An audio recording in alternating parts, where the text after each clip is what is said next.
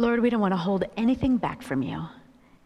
And we want to love and experience you with our hearts, with our souls, with our minds, with our bodies, including all of our senses.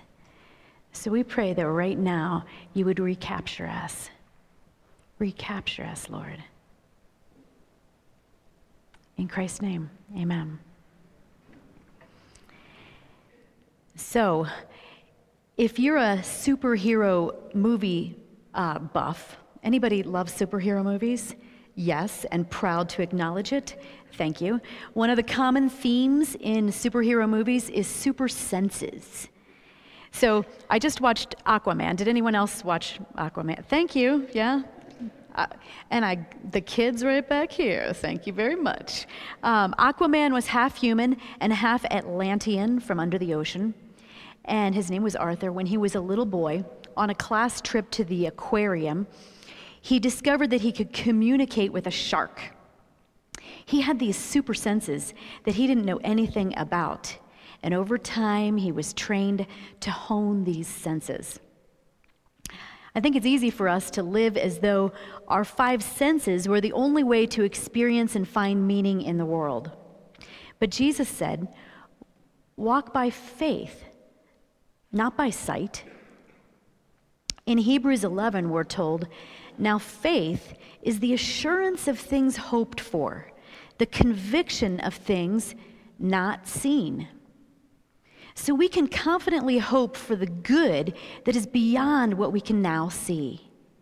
Through faith, we can transcend mere physical data around us. What if we could all develop super senses? You know you want them. Hebrews 5 talks about our senses, but solid food is for the mature, who because of practice have their senses trained to discern good and evil. Have you ever thought about training your senses? One way to exercise faith in our senses would just be to slow down and say, Lord, is there anything more here than what I'm seeing? Because we have God's Spirit within us, we have access to spiritual understanding. So as we walk in step with God's Spirit, He can show us meaning beyond the surface. He gives us discernment about good and evil more and more as we tune in to our spiritual senses. Apparently now there are glasses that can help people who are colorblind to see colors in a new way. Different people have varying degrees of success with these glasses, so it's not a one-size-fits-all or a sure thing. But can you imagine what it would be like to see the world in color for the first time? You might, but some people see the effect right away. Oh, it's different. It's different, yeah. Oh my God, it's different. Here. Okay. It's different. Turn around and look at the light. Oh my God.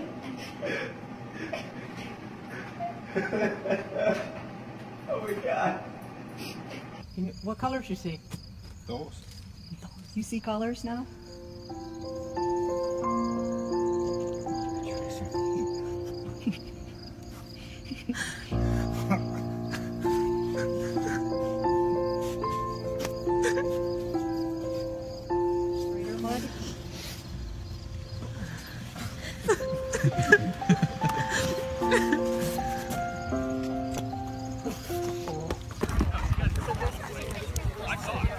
Oh my God, is this the real world? Is this actually what it looks like?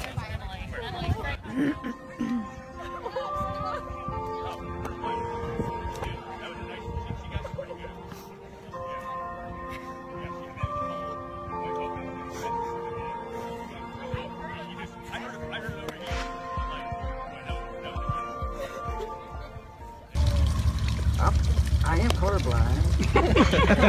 Your eyes so that you'll see how.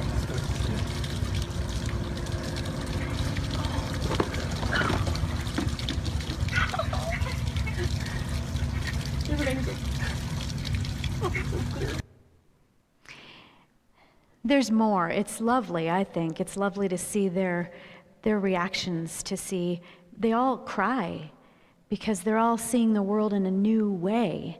And it's like, wow, is this really what it's like?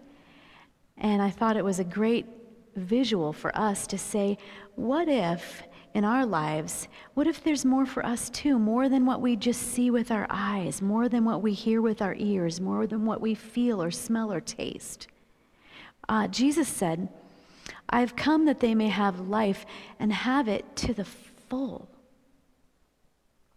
You'd be surprised at how much scripture there is connecting all 5 senses with faith.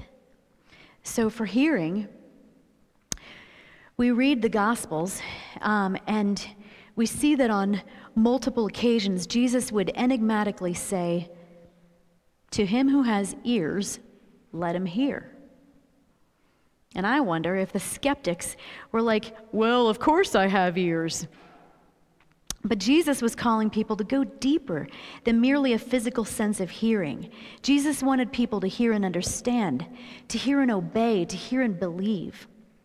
So how can I sharpen my spiritual hearing?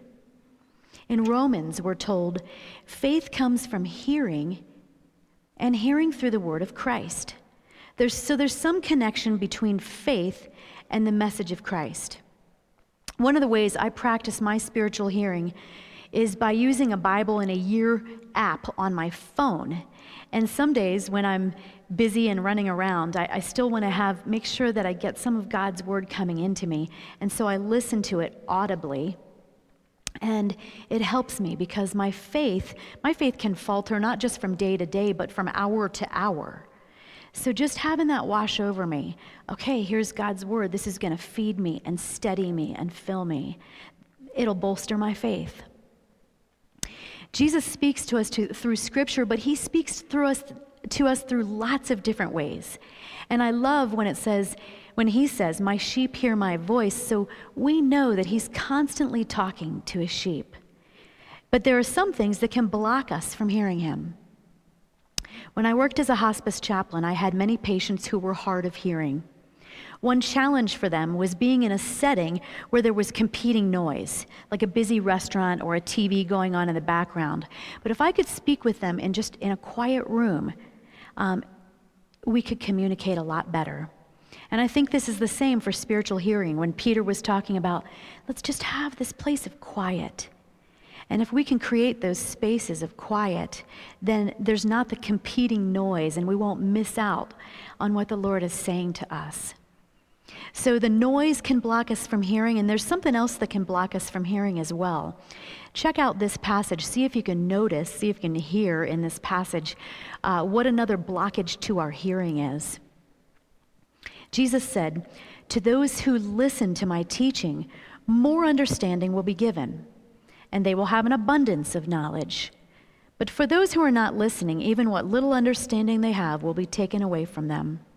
That's why I use parables, for they look but they don't really see. They hear but they don't really listen or understand. This fulfills the prophecy of Isaiah that says, when you hear what I say, you will not understand. When you see what I do, you will not comprehend. For the hearts of these people are hardened, and their ears cannot hear, and they have closed their eyes. So their eyes cannot see, their ears cannot hear, their hearts cannot understand, and they cannot turn to me and let me heal them.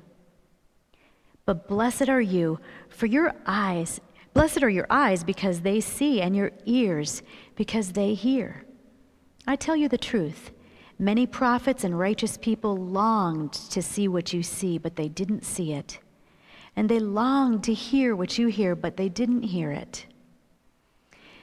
So in that long passage, did anybody notice what the blockage for our hearing can be? Take a look. I'll wait.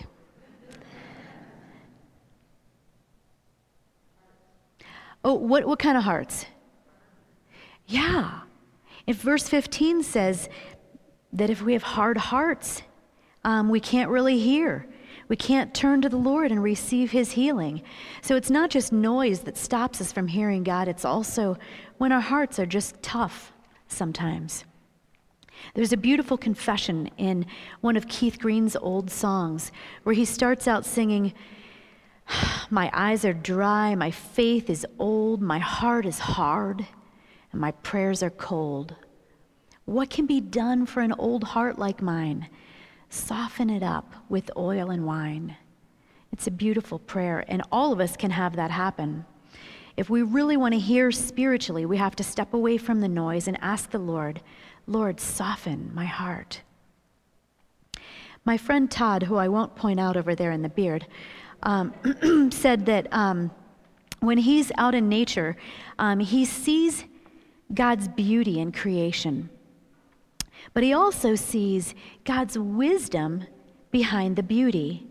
And when he sees that, the beauty and then the wisdom, it just stirs his heart to worship. And that's what I would call spiritual sight.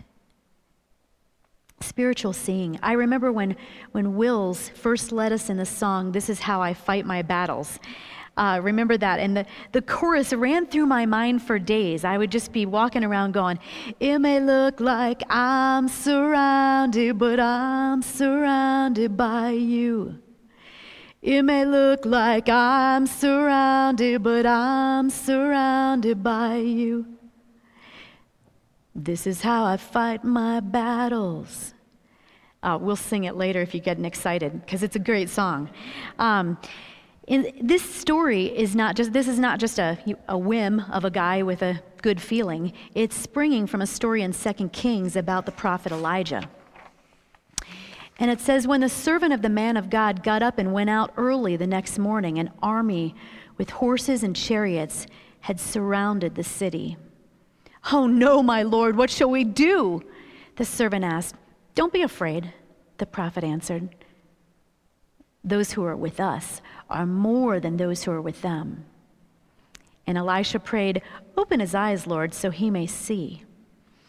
Then the Lord opened the servant's eyes. He looked and saw the hills full of horses and chariots of fire all around Elisha. When the Lord opens our eyes to really see like that, we won't be afraid. In Acts, we're told, King David said this about God, "I see that the Lord is always with me. I will not be shaken, for he is right beside me." When we see the Lord right beside us, we're unshakable.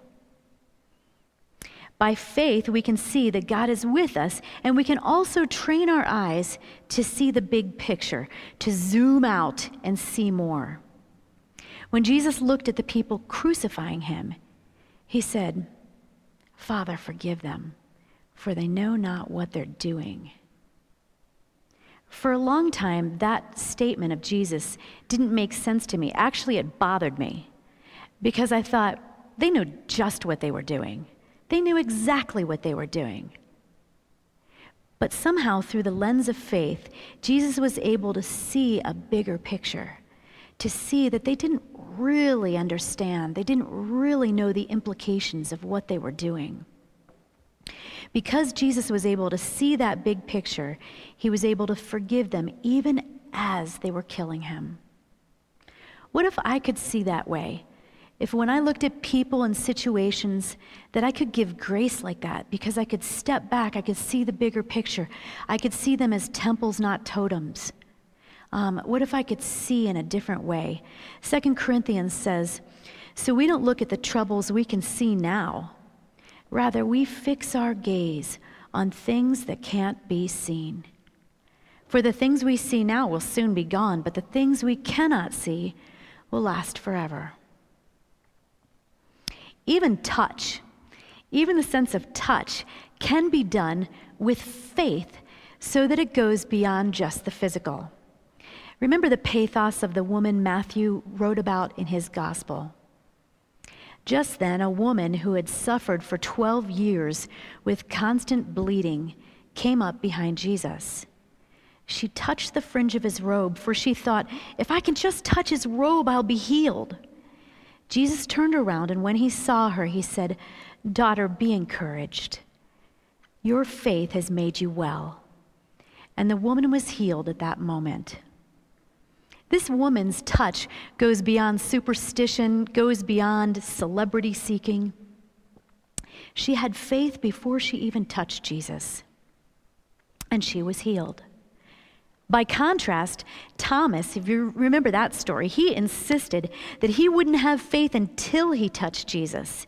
Remember John's account? So the other disciples told him, "We've seen the Lord." This is after Jesus was raised from the dead. But he said to them, Thomas said, "Unless I see the nail marks in his hands and put my finger where the nails were, put my hand into his side, I will not believe." A week later, his disciples were in the house again, and Thomas was with them. Though the doors were locked, Jesus came and stood among them and said, "Peace be with you."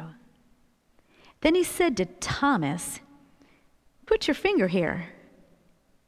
See my hands. Reach out your hand and put it in my side. Stop doubting and believe." Thomas said to him, "My Lord and my God." You know, I think we miss a lot because we can't hear the tone and the humor in Scripture. I really think that Jesus saw the funny side of this story. This was no accident. He knew Thomas had said this, and I bet when he talked to Thomas, it wasn't with a sober, chiding, punitive way of, kind of disgusted way. I think it was funny. I bet he had an affectionate, playful smirk when he invited Jesus to touch his side, to touch his scars. And Jesus used that touch to ignite Thomas's faith. Thomas believed and he melted into worship. My Lord and my God. So this woman and Thomas got to touch Jesus in person. But what about us? How can we tune in to the ways that our sense of touch can be more than simply physical?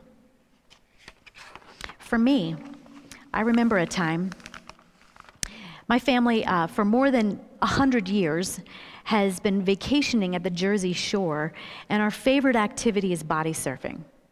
We plan our schedules around the tides and the waves. It's a whole big thing. We start praying about it months beforehand. Lord, would you please let there be good waves and warm water? And if there's not, Lord, we'll bring our wetsuits. One day, all of us were down at the beach, and but the waves were disappointing. The rest of my family all marched up and left, gave up, and went up to dinner. But for some reason, I stuck around, and to my surprise, the waves kicked up, and I went out in the water. There was no one else in the surf but me.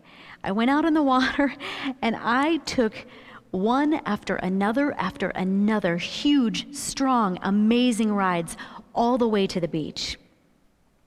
I was thrilled. I was encompassed by the power and the joy of these waves.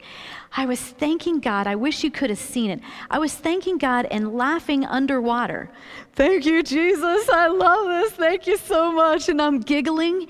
And then it dawned on me as I'm under the water, letting this big old wave carry me all the way to the shore.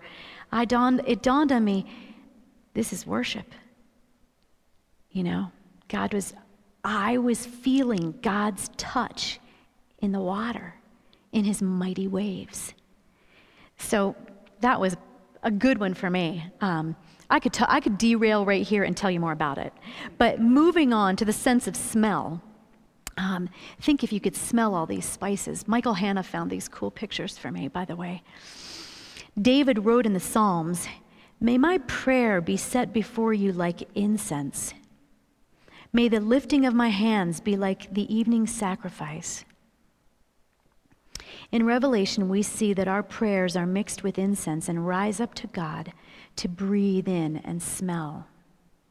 Another angel who had a golden censer came and stood at the altar. He was given much incense to offer with the prayers of all God's people on the golden altar in front of the throne. The smoke of the incense, together with all the prayers of the people, went up before God from the angel's hand. I don't know what is one of your favorite smells. In fact, what's one of your favorite smells? Coffee? What else? Chocolate what? Chocolate. Baking chocolate, yeah. Roses, yeah. Lamb. Okay. What was that back there? Lavender. Well, I love lavender. Yeah, think of all these smells. Well, you know what I think? I think that the smell of our prayers is God's favorite smell. Frances talked about that a few weeks ago as she was leading in prayer. And I can just picture God, when we're praying from our heart, when we really mean it, I just picture him. It smells great. So when I did my chaplain residency at University of Colorado Hospital, and there was a tragic case of a man who suicided by setting himself and his house on fire. Before he died, he was brought into the emergency room with 85% of his body burned. It was unspeakable. When I met with his parents, the father couldn't bear to go in and see his son, but their mother asked me to go in with her to the hospital room to say goodbye to her son. None of my training had prepared me for the nauseating smell of burned flesh. My eyes welled up and burned, and I actually had to grab the tray table beside the bed to keep from fainting. I stood there quietly and I watched the heartbreaking scene of the mom talking to her son for the very last time. And I stood there and I looked. And somehow I began to smell beyond the horror of what was in our noses. There was more than the smell of death. There was the smell of love between the two of them. It's a hard one to explain. But you know, Jesus had something similar to this happen. When Jesus arrived 3 days after Lazarus died, he transcended the physical sense of smell. When Jesus told Lazarus' friends, hey, roll back the stone, they were twisted and conflicted about it, and they said, he's gonna stink. So they didn't want to do it. But they didn't have any idea that there's more than meets the nose. Jesus could smell life beyond the decay. Whether we're aware of it or not, we are walking perfume. We're wafting wherever we go. The scripture tells us, thanks be to God, who in Christ always leads us in triumphal procession, and through us spreads the fragrance of the knowledge of him everywhere. For we are the aroma of Christ to God. Take a moment and turn to the person next to you and say, you smell great.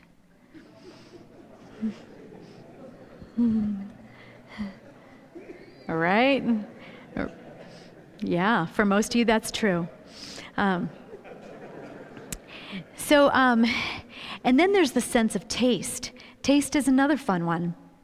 A few of you last week met my friend from Chicago who was visiting, Lynn, and she loves to cook for people. And she's the first person who ever told me many years ago, food is love. It's simple but profound, and it's an example, I think, of spiritual tasting. When she was here, I didn't just taste the yummy chicken cream soup she made for me, I tasted love. The psalmist wrote, taste and see that the Lord is good. So the more we taste that the Lord is good in our lives, the more our faith increases and we get hungry for more of him. It wasn't until the prodigal son got hungry and came to his senses that he returned to his father. When he came to his senses, he said, how many of my father's hired servants have food to spare, and here I am, starving to death? When he returned to his father prepared a feast for them to eat together. The taste of love.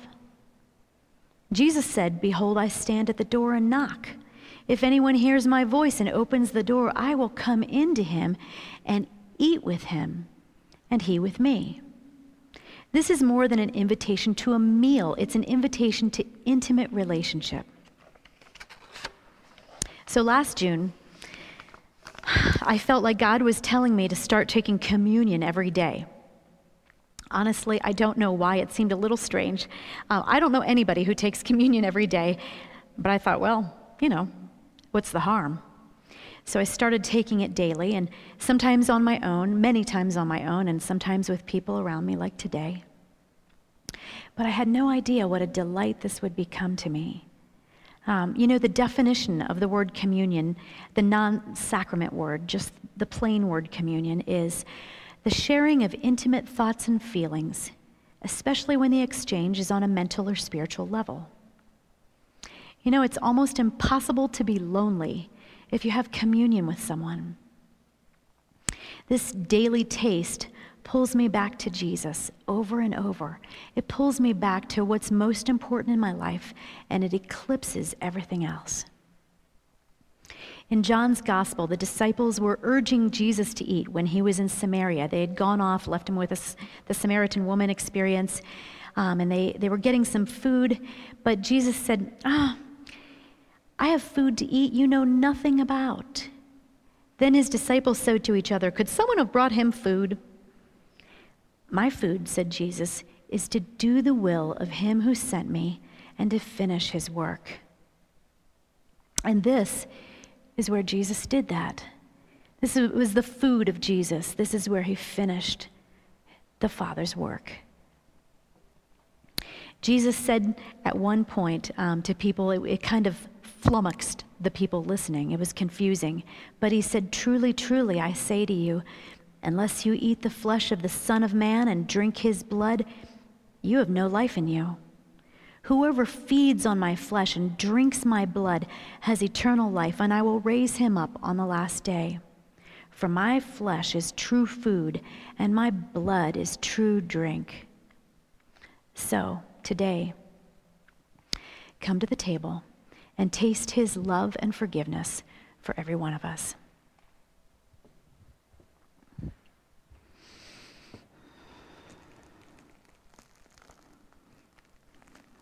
Would you pray with me? Lord, as we think about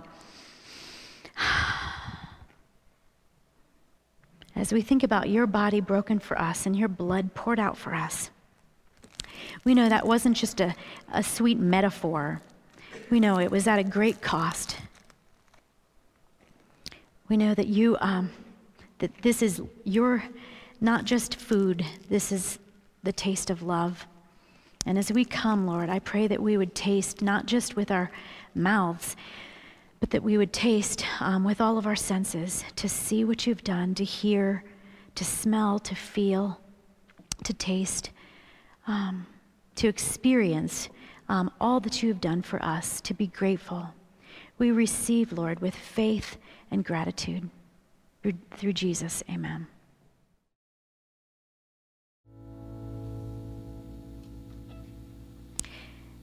Thank you, Lord, for your promises to us, for all the good news. Thank you that you really do fill up our senses. I never thought about that until this week as a worship song, but it really is you that fills up our senses. I pray that we would all grow in using those senses to experience life and life to the full. I pray that the eyes of our hearts would be enlightened so we could see you. In Christ's name, amen. You have a couple of options. If you're like, man, this is so good, I can't leave, stick around here and sing and worship more with us. If you're like, I'm dying to talk to my sweet friends out in the lobby, please go and enjoy worshiping God in that way as well. Either way, have a sensational week.